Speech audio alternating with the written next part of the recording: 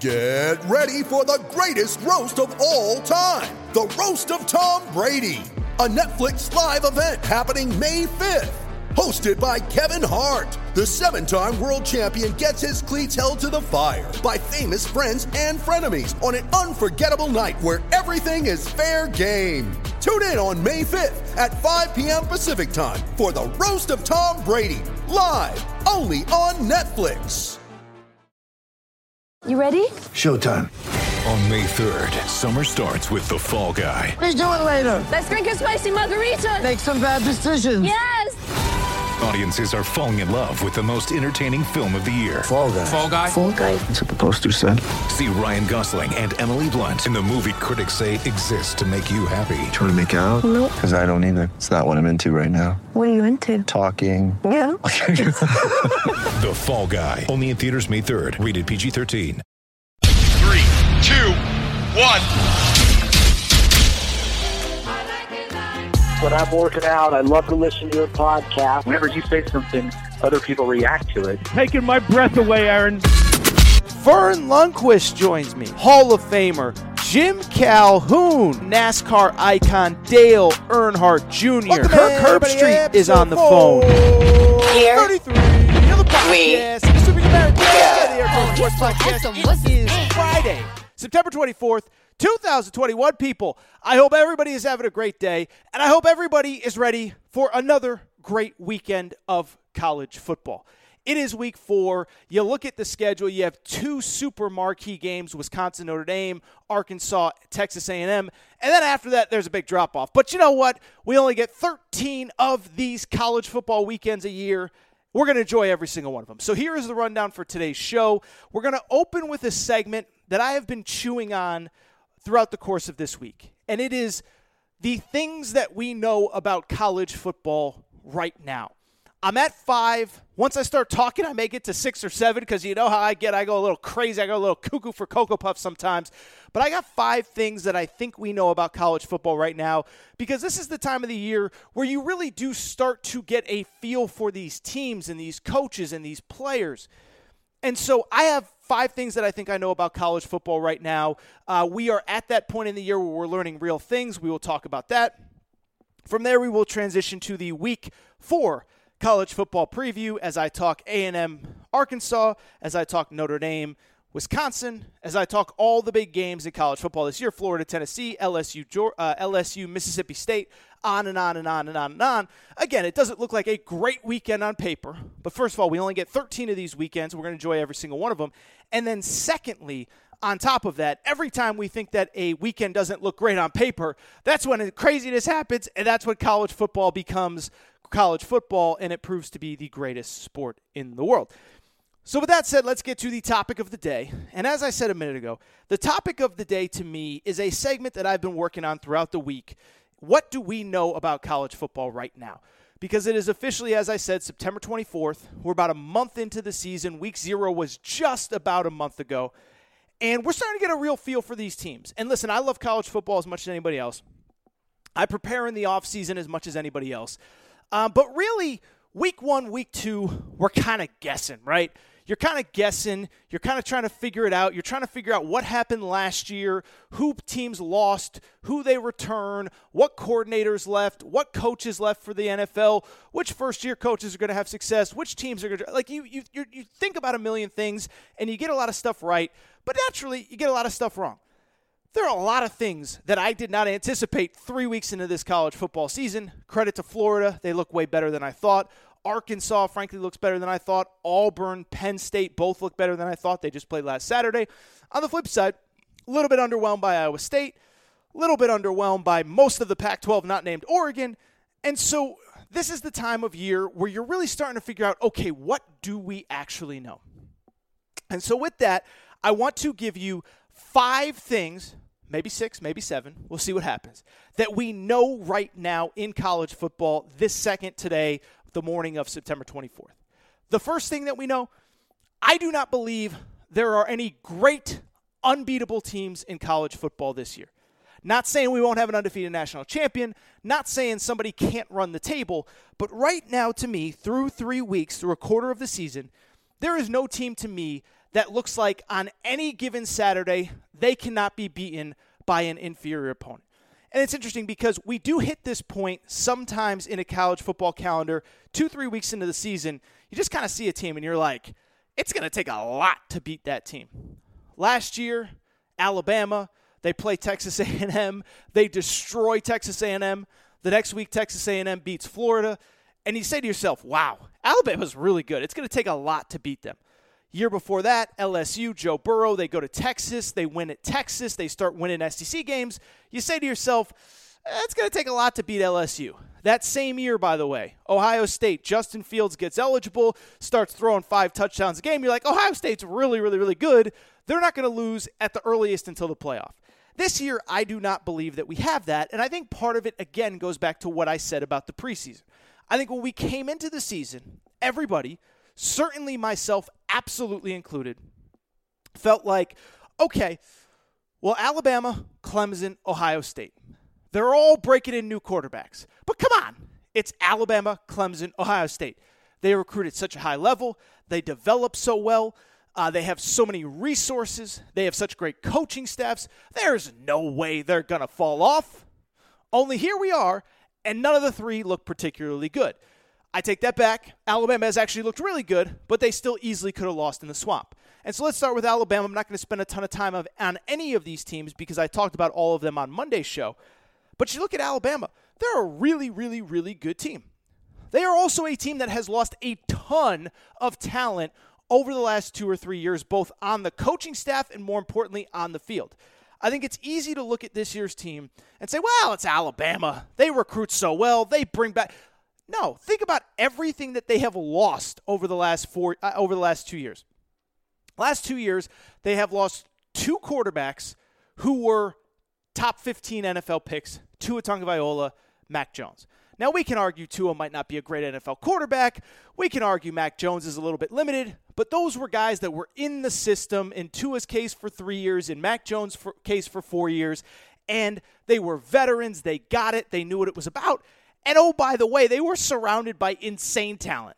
Najee Harris is the freak of freaks at running back, and they had 4 first-round wide receivers over the last 2 years. Jerry Jeudy, Henry Ruggs in 2020 NFL draft. And then last year's NFL draft, Devontae Smith, who, I don't know, won a Heisman Trophy, and Jalen Waddle. And so I think we all kind of just thought, well, they have so much talent, they'll figure it out.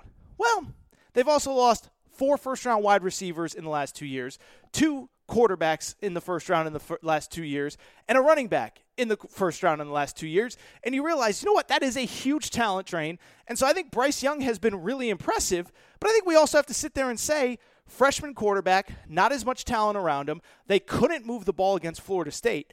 Not saying they won't get better, because they will. Not saying that they can't go undefeated, because they can. But what I'm just saying is, they have a lot of tough games, especially with how tough the SEC West is looking going forward. By the way, next week they got Ole Miss. Ole Miss looks really freaking good.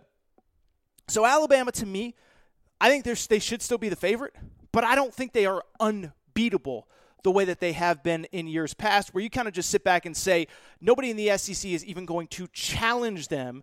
And nobody's going to challenge them, period, until they get to the playoff and they play Clemson or Ohio State or somebody like that, because they've already been challenged and they easily could have lost to Florida.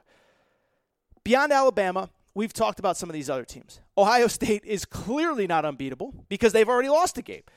They lost to Oregon at home in a game where their defense couldn't stop anybody. And that's the story with Ohio State. Ohio State, by the way, will have to play a backup quarterback against Akron this weekend. Doesn't seem like a big picture issue with C.J. Stroud, their starting quarterback. But I just bring it up to say, Ohio State already has a loss. They're clearly not unbeatable. And I think the Big Ten is about as good as it has ever been, which we will get into in a moment. And Ohio State's clearly not unbeatable. Could run the table. Could still win the Big Ten. I don't see it happening, though. Same with Clemson. Clemson is not good at all. Ohio State, by the way, 118th in total defense. They can't stop anybody. Now they got to play Michigan State, Michigan, Rutgers, Maryland. There's a lot of good teams in the Big Ten this year. Penn State. Not saying Ohio State's going to lose to all of them. But the way Ohio State's playing, somebody's going to clip them. Clemson, listen, I talked about Clemson. I've crushed Clemson over the last 3 or 4 days, and I think it's deservedly so. They can't move the ball. And I told you last year they couldn't move the ball either. They had Trevor Lawrence. He covered it up. But you look at Clemson, they already have a loss, 0 offensive touchdowns against Georgia. But what was much more concerning was the effort against Georgia Tech a few days ago, in which they barely held on to beat Georgia Tech at home. They go on the road to NC State this week. We'll break down the game in a little bit. But this just does not feel like a team that is a playoff caliber team.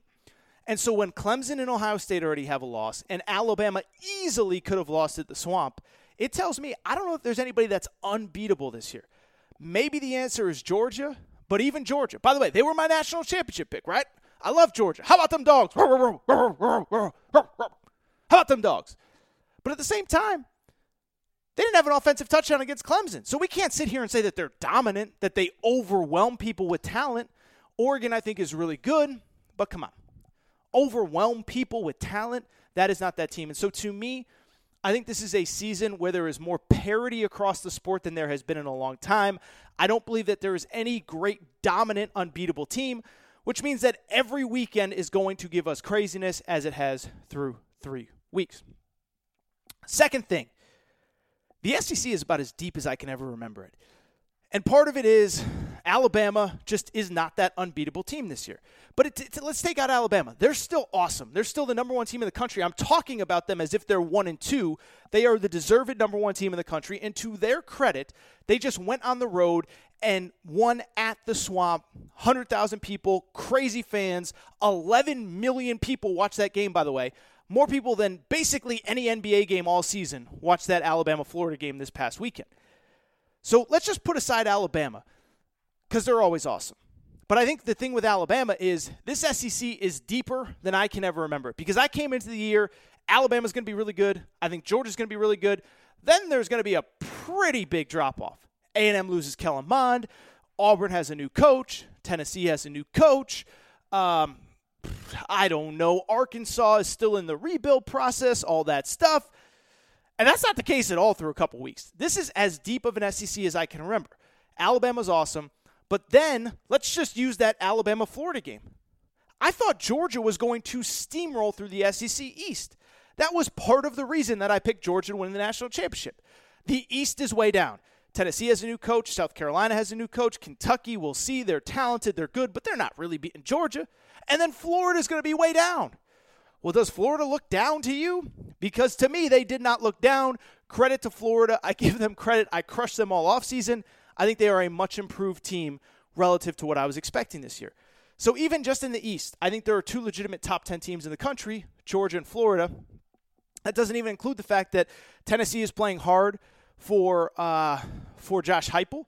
Now, they're not going to win 10 games, but I think they play harder than they have in the past. I think their offense is more dynamic than it has been in the past. And I think they're going to, on the right day, trip up somebody, because I do believe as this offense gets more comfortable under Josh Heupel, they will continue to have success moving the ball, throwing the ball. And there's going to be a day where they win a game 40-27, 40-38, 41-37 against somebody that just comes in not prepared to play. And maybe that's not even the right way to put it, because their defense is actually playing very well right now. So that's just in the East. Then we get to the West. And my, oh my, I don't know if I can ever remember a division in college football as deep as the SEC West is right now.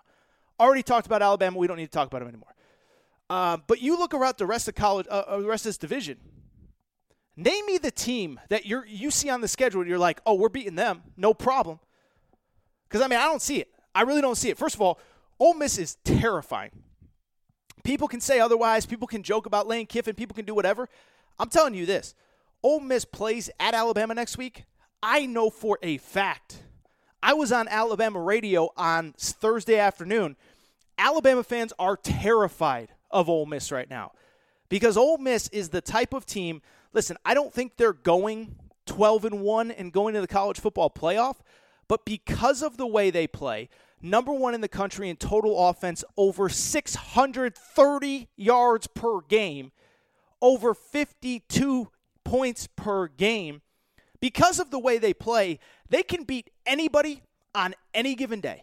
And that is terrifying if you're a team. Not saying they're going 12-1, but the way that they play, you can't prepare for it. There's no way in practice you can simulate what they do. And I'm telling you, Alabama fans are mortified of what Lane Kiffin is bringing to Bryant-Denny Stadium next week. On top of Ole Miss, who I don't think is going undefeated, but they could beat anybody on any given night. Look at the rest of the division. Arkansas, better than we thought. Destroyed Texas A&M at the point of attack. Texas, excuse me. Sorry, A&M fans. Destroyed Texas at the point of attack. Arkansas didn't do anything fancy against Texas. They just took the ball and ran right at them. And Texas had no answers. That translates everywhere. You play defense, you can run the ball. Doesn't matter if you're on the road, if you're at home. You can do that against anybody. And so Arkansas is a team to me that is going to be difficult to beat all season long. Auburn, I'll take it a step further. I give Auburn a ton of credit. First-year head coach Brian Harsin, he tests positive for COVID. He has to miss a couple weeks of practice. They look great. I said it last week in the preview show. I know that in the first 2 weeks, they played Alabama State and Akron, but they won by a combined score of 122-10. I give any team credit that just destroys the teams that they're supposed to destroy, and that's what Auburn does. And Auburn, I believe, has an identity now, something that they never had under Gus Malzahn, except for sheer insanity, which was Gus Malzahn's identity. Highs, lows, in between, beat the teams you're not supposed to, lose to the teams that you are supposed to beat. Well, now they have an identity. They run the ball, they play real defense, they're disciplined. Still don't trust Bo Nix to win the big games. But I like what I have seen from Auburn. Texas A&M, we kind of even forget about Texas A&M. They're 3-0, ranked top 10 in the country. We don't even talk about them. And they have some of the best skill position talent in the country with Anaya Smith, Jalen Wademeyer, Isaiah Spiller. LSU, I'm not ready to give up on by any stretch of the imagination. They have way too much talent. We're going to find out really quick this weekend. They play at Mississippi State. You don't win that game, Coach O? I'm sorry, buddy. But you got to go. Because an LSU coach, a national championship caliber coach, that's a game that you're supposed to win. But part of it is Mississippi State's maybe not bad as well. Mississippi State, by the way, destroyed NC State, which we're going to get into the ACC momentarily. NC State's not a bad team, and Mississippi State destroyed them. And so I look at the SEC. You're talking about 7, 8, 9, 10 teams. Who in that league is a total walkover other than Vanderbilt, who's playing harder for their first-year head coach, South Carolina, who's playing hard for their first-year head coach, maybe Missouri, but even Missouri was competitive at Kroger Field at Kentucky. And then that West, I'm just telling you, there is not a single game on that schedule that you sit there and say, we got it, no problem, we're good. The SEC and the West specifically is as deep as I remember it. The third thing that I know right now in college football, right now, September 24th, 2021, the Big Ten is also as deep as I can ever remember it. And the Big Ten has taken so much flack over the years for their slow, 3 yards in a cloud of dust. But what I will tell you, and I may do just a separate segment on this, when Urban Meyer came to this league 9 years ago now, he changed the paradigm. Urban Meyer's like, we're playing fast, we're recruiting nationally, we're recruiting everybody. We're recruiting committed players. This was before the early signing period. So he came in and stole a couple guys from other Big Ten schools. It was like culture shock. And Urban Meyer made everybody in the Big Ten adjust. And I think we are finally starting to see the dividends of what Urban Meyer did by pushing everybody else in the league. We talked about it at the time. Obviously, I did not have a podcast at the time. But Urban Meyer brought an SEC mentality to the Big Ten. This is cutthroat. This is survival of the fittest. We get paid $3, $4, $5 million a year. I ain't slowing down for nobody, and neither should you. Well, what is the repercussions of that? The Big Ten, I'm telling you people, is about as deep as I can ever remember it. And now part of it is, I think part of what stands out is that Ohio State isn't so dominant at the top that you start to see that gap closing. But think about what we've seen from the Big Ten so far this year. Because I'm going to tell you, Penn State's a really good football team. I don't think they're going to win the national championship. I don't think they're unbeatable, as we talked about in the first part of this segment. They're a really good football team, though. They have 2 wins over ranked teams, including a win at Camp Randall. Not a lot of teams go to Camp Randall and win games, okay?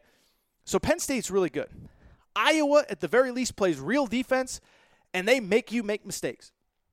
They forced 8 turnovers in 3 games. You can force 2.5 turnovers a game every game. You can beat anybody on the schedule, including you get to a bowl game, you get to a playoff game, and you're playing teams that are more athletic, more talented, recruit a different level. You make other teams make mistakes, you're good in my book. I'll say this. I'm going to get some flack for it. I may look stupid, maybe even as early by the end of this weekend. I don't think Michigan is terrible this year. Harbaugh has gotten back to his roots. Harbaugh has gotten back to running the ball between the tackles. Number one rushing team in college football right now. Michigan has destroyed the 3 teams that they have played on their schedule. And again, I get it. They haven't really played anybody when you look at it in the grand scheme of things. They played Western Michigan, beat them 47-14, beat Washington 31-10, beat Northern Illinois 63-10. But when you are talking about the top scoring teams in college football, you know who's the number 3 scoring team in college football right now? It's Michigan. And it goes back to what I talked about a few weeks ago before that Washington game. Harbaugh revamped the staff. Harbaugh revamped basically everything. And I'll give him credit. I think this was the first offseason where Jim Harbaugh had to look in the mirror and he wasn't the golden child. He wasn't the savior. He goes to Stanford and it's my way or the highway, you guys stink. Wins there. Goes to San Francisco, wins right away. Can do whatever he wants. Comes to Michigan, wins right away, can do whatever he wants. This was the first offseason that he had to look in the mirror and say, I do not have all the answers. I need help. He revamps his staff. He revamps his style of play. Now we're going to learn really quick because they play Rutgers this weekend. Rutgers, at the very least, is playing good defense. And then next week, they play Wisconsin. I just talked about Wisconsin. They're another team in the Big Ten. We're going to find out how good they are this week when they play Notre Dame. You fall to 1-2. Not a good deal for Wisconsin. But Wisconsin's a good team. They play real defense, number 1 rush defense in college football. So how about that? Forget the fact that Wisconsin's playing Notre Dame this weekend. Next weekend, we have Wisconsin-Michigan, number 1 rush defense versus number 1 rush offense. But those 2 teams can play. And I'll take it a step further when it pertains to the Big Ten. Michigan State's good, just beat Miami. Maryland, I actually think, is pretty good.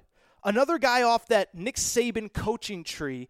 Mike Locksley is the head coach there, and they fling the ball all over the field. Tua's younger brother is the quarterback there, and I sit there and say that is not a bad football team in Maryland, and like I said, Rutgers with Greg Schiano, they got some new life. This is the deepest that I can ever remember the Big Ten. I'm telling you, they got 6-7 really good teams in that league, including Michigan, including Michigan State, including Maryland. And like the SEC, once they start playing each other, we're going to say, oh, that team was overrated. No, maybe they're good, and they're just playing other really good teams.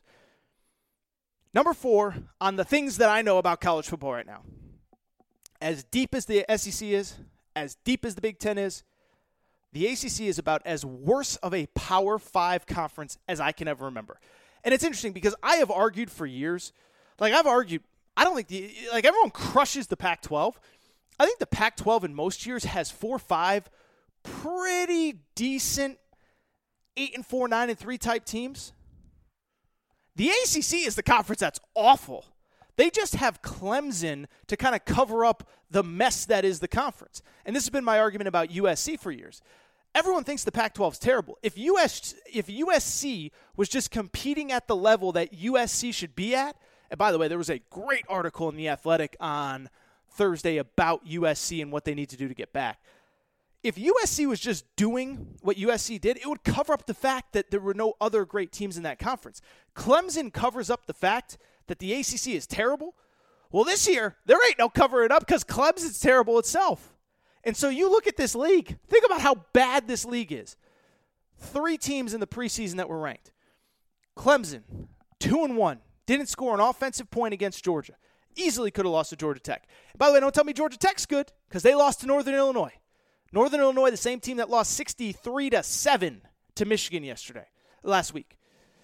So they're not good. Georgia Tech's not good, that's for sure. On top of that, look at the rest of the league. Miami is 1-2. Destroyed by Alabama, destroyed by Michigan State. I don't think Manny Diaz is going to survive this year. And I'm not I'm not one of 2 things. I'm not Mr. rush to judgment, fire everybody, but I'm also I'm not Mr. I don't talk about another man's job. Why not talk about another man's job? If he stinks at his job, people tell me I stink at my job all the time. You're talking about my job. Well, I'm going to talk about Manny Diaz's job. He ain't getting the job done. I think he's 14-12 since he took over as Miami's head coach. I don't know if he survives this year. Florida State, 0-3. Don't know if Mike Norvell survives this year. Now, I think Mike Norvell needs some more time. I think Florida State can't just keep firing coaches every 2 years and hoping it gets figured out. I think Mike Norvell needs more time. I think he deserves more time. Heck, I thought Willie Taggart deserved more time 2 years ago when he got fired. But Florida State's 0-3. Miami's 1-2. Clemson isn't very good. So where does that leave the conference? Virginia Tech? They just lost at West Virginia, which is what, like the 5th best team in the Big 12? Who else? North Carolina? They can't stop anybody. They can score a lot. They can't stop anybody. NC State? NC State lost to Mississippi State convincingly. At home. Mississippi State's what? 6th best team in the SEC? 7th best team in the SEC? I don't know. But NC State got dominated by that team. It was actually in Starkville, so I take that back. But still, NC State thinks, you know who might be a legitimately good team in the ACC? Boston College. Boston College, we think might be pretty good, but guess what? They're a 2-point underdog at home against Missouri this weekend. And so I bring it up. The ACC is as bad as I can ever remember a power conference. Usually a power conference has at least one great team to cover up for all the bad teams, or they have 3 or 4 good teams like the Pac-12. This year they have none of them. Finally, 5th thing, I just said Pac-12. Let's talk about the Pac-12. I think Oregon right now has a clear shot to the playoff. I think there's one great team in the Pac-12, and I do think Oregon's great. And then there's everybody else. And it's interesting, right? Because, again, one thing about me, I'll admit when I'm right, I'll admit when I'm wrong, but I don't believe narratives just for the sake of narratives. When everybody was saying Alabama's unbeatable after 1 week because they destroyed Miami, I was like, I think they're good. I don't think they're unbeatable. Unbeatable? Unbeatable is a strong word. And I said the same thing with UCLA after that LSU win. They beat LSU. They win convincingly. And I see people like, well, this is the answer for the Pac-12. UCLA, they're the team. They're going to get everybody. And it's like, I mean, I get it. It's kind of like a brand that was kind of relevant 20 years ago, and Chip Kelly's a former really successful college coach. So I understand why you're trying to sell me on UCLA being good. But here's the bottom line. We all know how you get to the college football playoff and compete for national championships. You get there by stacking one great recruiting class on top of the other. It's what Alabama's done for years. It's what Ohio State's done for years. It's what Georgia's done for years. Oklahoma's starting to do that. Notre Dame is starting to do that. UCLA has like the 60th ranked recruiting class in the country over the last 2, 3, 4 years. So I never bought them being great. But I always bought Oregon. I thought Oregon could be really good this year. I thought it came down to Anthony Brown at quarterback. Oregon's a real team. And I'm just telling you, Pac-12 after dark, they're weird. They're going to lose a game at some point. I don't think anybody's going undefeated this year except maybe Georgia in the regular season. But I'm telling you right now, Oregon is a really good team, and it is because of the way that they recruit. I thought it showed in the Ohio State game, and I talked about it after that Ohio State game. But you look at that game, that was the first time outside of when Ohio State played Alabama in the playoff that I saw a team that was definitively faster, more athletic, quicker twitch, more physical. That was Oregon. And that was without many of their best players. Kayvon Thibodeau, who is supposed to be back this weekend. Justin Flo. Noah Sewell gets hurt in the middle of the game. Oregon's for real. And I'm telling you, they are the only team left in the Pac-12 that can make it, and I do think they'll make it.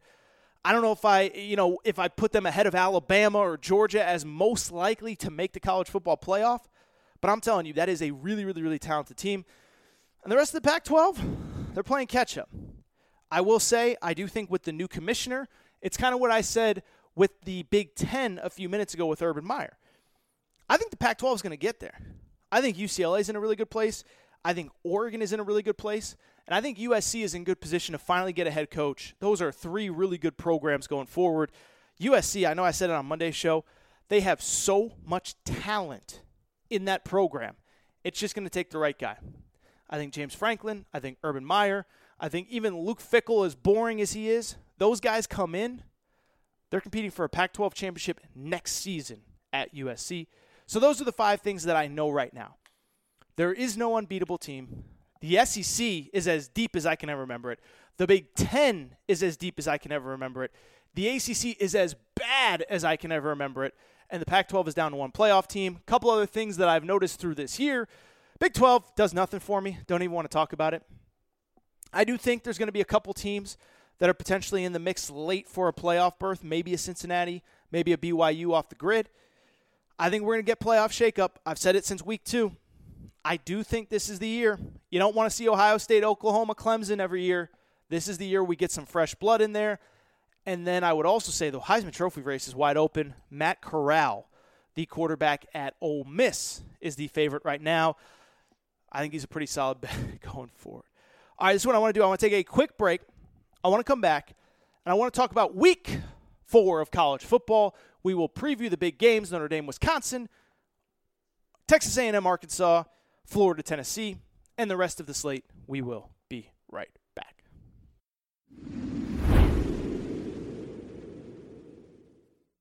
All right, everybody, I am back. Good to be back. Good to be back. That segment went long. Surprise, surprise. What else is new? I talk a lot. Whatever. Sue me. You guys listen to this show. By the way, thank you guys for the support of this show.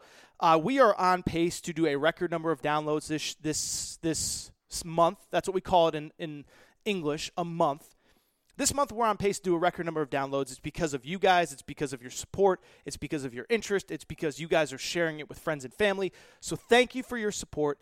Also, I should mention, thank you for your support with the College Football Betting Podcast with Aaron Torres. Those numbers continue to go up as well. That show drops every Tuesday and Thursday. Monday and Thursday, I should say. Great turnout for that. I appreciate your guys' support on that. If you're not checking it out, that's fine, but now is a great time to start doing it. Also, Aaron Torres Online, where all my writing is. We have some great NFL writers on that website. Great NFL podcast, Pickin' Pigskin Winners, if you are looking for an NFL version where you talk a little bit of gambling, talk about the weekend ahead. With that said, speaking of weekend ahead, let's talk some college football week 4. Because if you didn't notice with my 30-minute segment to open the show, I'm fired up for this weekend because I do believe that we are finally getting to that point where we are starting to figure out who these teams are, what they look like, who's good, who's not, this, that. Not saying Penn State's going to win a national championship, but we're 3 weeks in. You can't disregard what they've done either. Clemson, on the opposite side, you can't disregard what they've done either. They stink. They might get better. I don't see the path for them to being really elite, a national championship contender. So we're starting to get a feel for teams. Let's get into the games themselves this weekend, week 4 college football. And I think we're going to get clarification on 2 teams in Chicago, Soldier Field, Saturday afternoon, Wisconsin and Notre Dame. And when it comes to Notre Dame, listen, I don't think it's any big state secret that I'm breaking here. They haven't looked very good over the first couple weeks of the season. They're 3-0, but they easily could be 1-2, maybe even 0-3. And you look at the stats, they're kind of mind-boggling, okay? So over the course of these 3 games, Notre Dame, I looked it up, has a total of 1,223 yards of total offense. Why do I bring that up? It is because they have given up 1,143 yards of offense themselves. So they have outgained their 3 opponents by 80 total yards over 3 games. I'm not a math expert, but you do some quick math in your head. That comes down to, I don't know, about 25 more yards per game than your opposition. And here's who they played so far. Florida State, Toledo, Purdue. It ain't exactly a run through the SEC West, okay? So you're only 80 yards better over the course of 3 games. It means you're not that good. And so what I want to see going into this Wisconsin game, are you able to get stops? Are you able to move the ball? And what is your identity? Because the one thing about Notre Dame over the course of this 3-4 year stretch where they've been playing pretty well under Brian Kelly, we can criticize them that they don't win playoff games, all that stuff. They've made the playoff the last 2 years, had a 10-win season in between. But they've had an identity. They run the ball. They're physical. They're not great at the skill positions, but at least we know when they play a team that they have as much talent or more than, they're going to beat the crap out of them. And that's not what they're doing this year, and that's why this game against Wisconsin is so important. Same thing with Wisconsin. I'll tell you this. This is a big game for Wisconsin and a big game for their quarterback, Graham Mertz specifically. First of all, just a big game for Wisconsin. You fall to 1-2, and you still got Iowa on the schedule. You still got Michigan on the schedule. You still got some tough games on this schedule going forward. I mean, what are you? Wisconsin. But then beyond that, let me say this. This is a huge game for Graham Mertz, the quarterback at Wisconsin. And I talked about it on the College Football Betting Show a few days ago. But Graham Mertz came in with as much hype as any quarterback prospect in the history of Wisconsin football. Highest rated quarterback to ever commit to Wisconsin. And in the first game last year, he was incredible. Opening night, remember the Big 12 kicked off late. The Big 10 kicked off late. They didn't kick off, I think, until the last weekend of October. Graham Mertz comes out, 5 touchdown passes, 0 interceptions, and everybody in college football media anoints it. Oh, he's the next great thing. He's unbelievable. Hand Wisconsin, multiple national championships. Ham Graham Mertz, multiple Heismans. It's over. Wisconsin finally has a quarterback, people. Well, what happened from there? He hasn't been good. Last year, after the first game where he threw 5 touchdowns, the rest of the season, 4 touchdowns, 5 interceptions. Not good. This year, 0 touchdowns, 2 interceptions through 2 games this year. So I'm not great at math. But 5 touchdowns your first game, and then 4 touchdowns, 7 interceptions since then, not ideal. Graham Mertz, if you're a real quarterback, you got to take care of business, especially against, by the way, a Notre Dame team. You know who's the starting quarterback at Notre Dame? The guy who Graham Mertz beat out for that job, Jack Cohn, who even said this week that it's going to be weird facing his former team. In terms of the game itself, I think it comes down to a few things. First of all, can Notre Dame stop the run?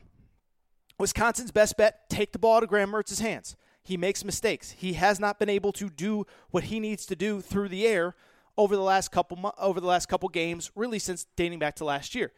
Take the ball out of his hands and run the ball right at Notre Dame. The great thing for Wisconsin is this.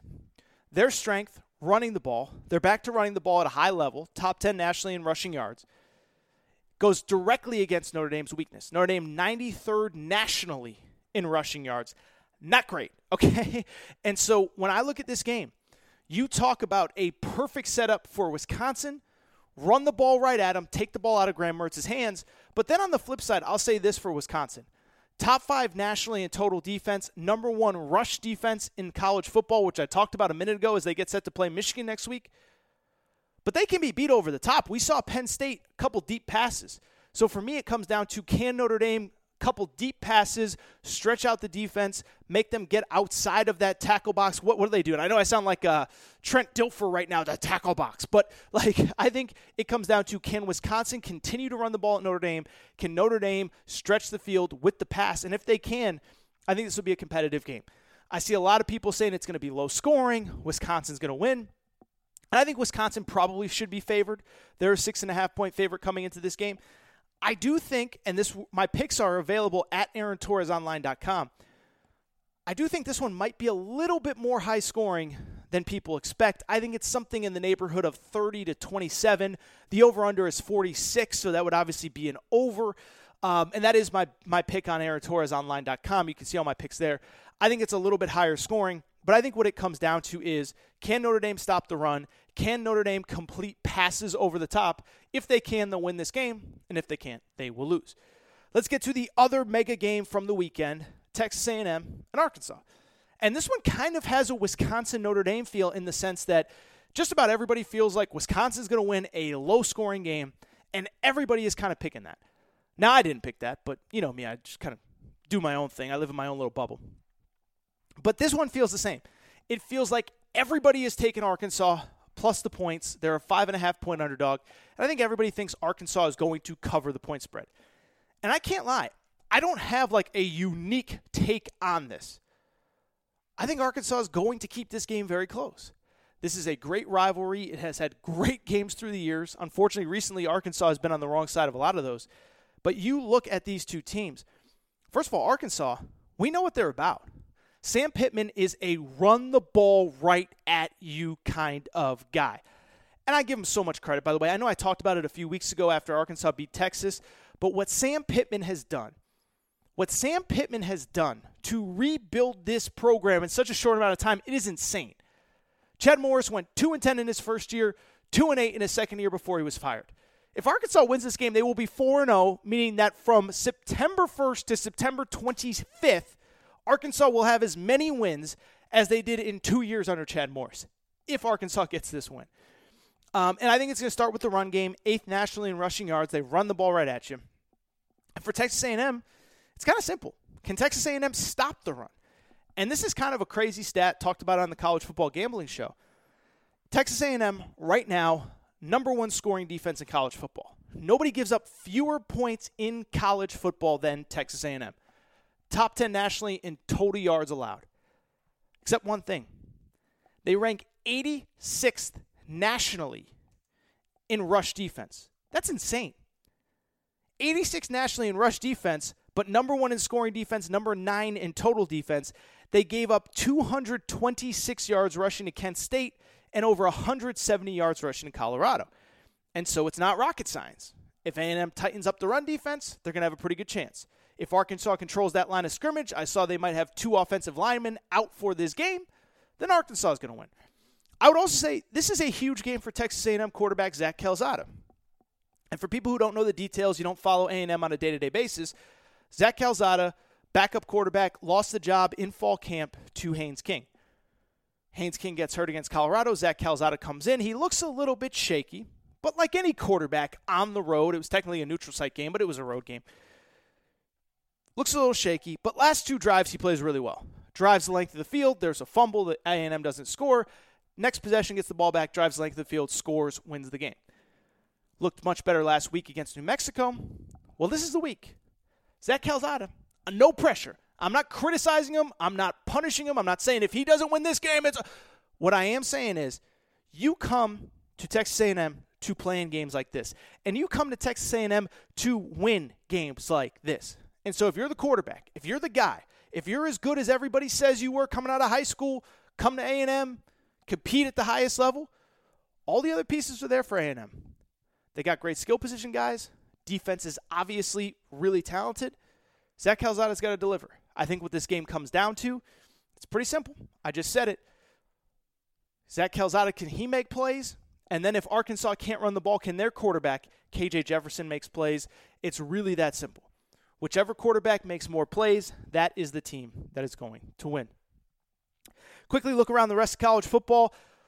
Fascinating one Saturday night at the Swamp, Florida hosting Tennessee. And I'll say this, and I said it last segment with Florida, I was wrong on Florida. They were a team that coming into the year, I said, look, I don't think they're that good. They lost Kyle Trask. They lost Kyle Pitts. They lost Kadarius Toney. I don't think they're going to be good. I think last year was the window. I think they missed the window. Forget missing the window. I just missed on the pick. So where everyone says, oh, Torres, you'll never admit when you're wrong. I was way wrong on Florida.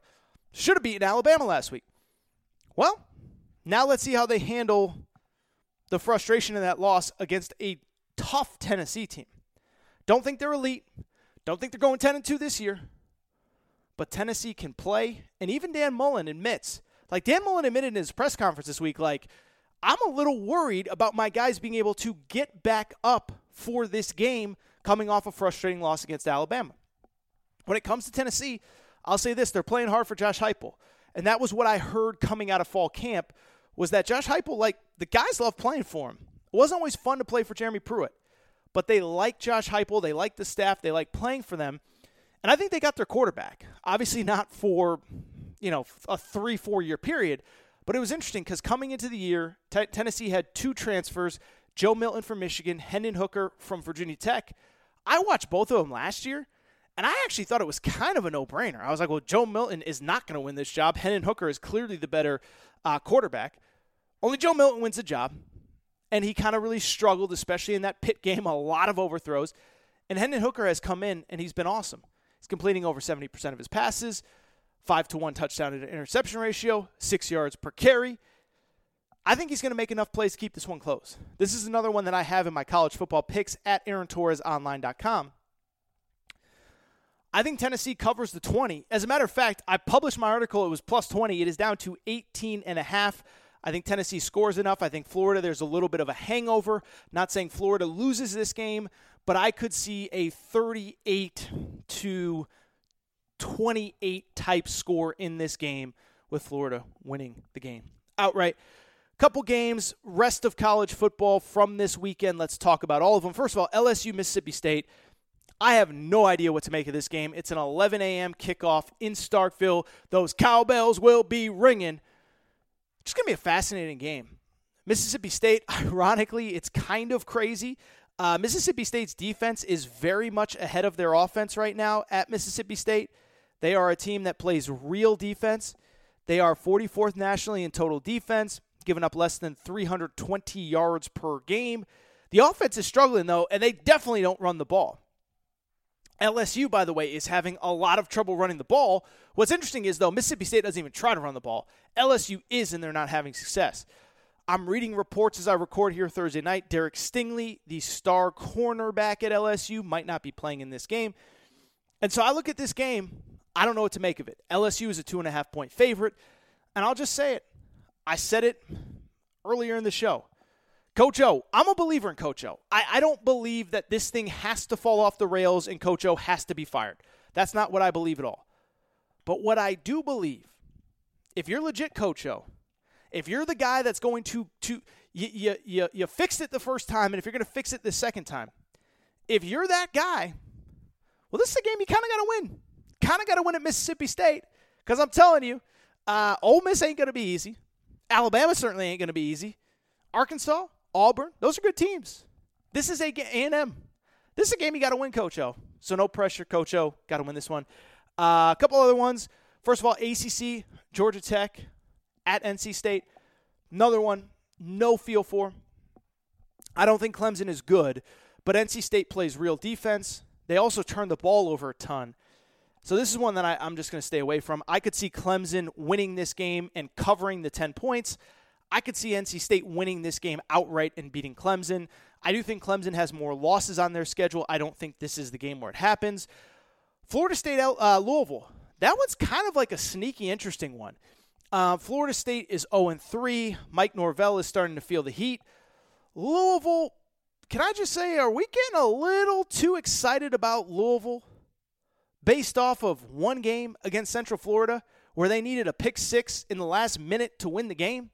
Because it feels like everyone's like, oh, Louisville, they'll be fine. They're good. Scott's I'm like, I don't think they're good. I don't think they're good. So I wouldn't be surprised if Florida State wins this game. Definitely one I will not be betting, though. Big Ten. Interesting weekend for the Big Ten. Nebraska at Michigan State. Michigan State looked awesome against Miami. Crushed Miami. Took that turnover chain. Ripped it in half. Nebraska looked really good against Oklahoma, too. But again, it's the same thing with Nebraska. Penalties, turnovers, missed PATs, misblocked PATs. And I'll say this, like I want Scott Frost to work. I've talked on this show before. Nebraska was the Alabama of my childhood. Scott Frost, you want an elite program? Like at some point you got to beat somebody on the road. Michigan State is ranked. It would be a great win for Nebraska. But I can see why Michigan State is the comfortable favorite in this one. Also in the Big Ten, another big one. Rutgers at Michigan. Same thing, Jim Harbaugh. Jim Harbaugh, you want us to take you seriously. Can't lose to Rutgers, especially with Wisconsin on the road next week. And then after that, it doesn't get easier because that Big Ten East is loaded. The Big Ten East is loaded. And so if you're Michigan, you're playing Rutgers this week, it ain't going to get any easier as you play at Wisconsin, at Nebraska after that.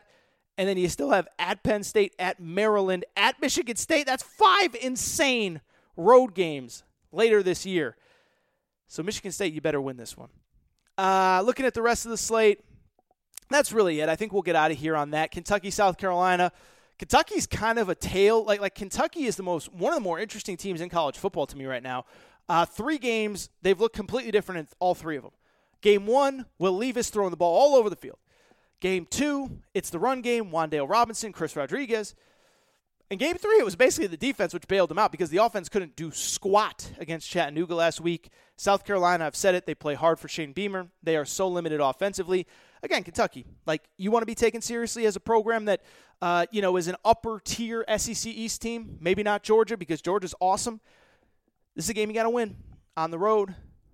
Finally, I think there was one more. Oh, Pac-12 After Dark. UCLA-Stanford is not a Pac-12 After Dark game, but UCLA, I think they bounce back in this one. And then in Pac-12 After Dark, USC, second game, first home game since they fired Clay Helton. Curious to see what kind of crowd they get. I think they win. I don't like, by the way, that they're going back to Keaton Slovis. He has not been good really since the beginning of last year. And the kid Jackson Dart came in, played really well last week. I thought they should just stick with him, but they're going back to the starter. Also, Arizona State hosting Colorado, coming off their loss to BYU. All right, I think that's it for this episode of the Aaron Torres Sports Podcast. Woke up this morning, wasn't sure exactly what I was going to talk about. Just ripped off 40 minutes. No big deal. It's what I do. Before we get out of here, I want to remind everybody, please make sure that you are subscribed to the Aaron Torres Sports Podcast, iTunes, Spotify, the Podcast Addict app, Amazon Music, Google Music, wherever you listen to podcasts, make sure that you are subscribed to the show. Make sure to rate and review the show. I appreciate all your support. We've gotten some new ratings and reviews in, so next episode, maybe we will read a couple reviews of the Aaron Torres Sports Podcast. And if you want to leave your own review that gets read, make sure to do so. Make sure also, Aaron Torres Online, all my writing, we got a kind of a blog thing going there. Some good NFL writers, Austin Montgomery, John Frisella. What else? Make sure you're following on social media, at Aaron_Torres on Twitter, at Aaron Torres Pod on Instagram, Aaron Torres Podcast Questions at gmail.com, Aaron Torres Podcast Questions at gmail.com. That is all for today's episode of the Aaron Torres Sports Podcast. Shout out to Torrent Craig. Shout out to Rachel who hates my voice. Everybody enjoy this weekend. I will be back on Monday, and I guarantee there will be no shortage of things to talk about on Monday's episode. Step into the world of power, loyalty, and luck. I'm going to make him an offer he can't refuse. With family, cannolis, and spins mean everything. Now, you want to get mixed up in the family business. Introducing The Godfather at ChumbaCasino.com. Test your luck in the shadowy world of The Godfather slot. Someday, I will call upon you to do a service for me. Play The Godfather, now at ChumbaCasino.com. Welcome to the family. No purchase necessary. VGW Group. Void where prohibited by law. 18+. Terms and conditions apply. It is Ryan here, and I have a question for you. What do you do when you win? Like, are you a fist pumper, a woohooer, a hand clapper, a high fiver? I kind of like the high five, but if you want to hone in on those winning moves, check out Chumba Casino. At ChumbaCasino.com, choose from hundreds of social casino-style games for your chance to redeem serious cash prizes. There are new game releases weekly, plus free daily bonuses, so don't wait. Start having the most fun ever at ChumbaCasino.com. No purchase necessary. VGW Group. Void where prohibited by law. See terms and conditions. 18+.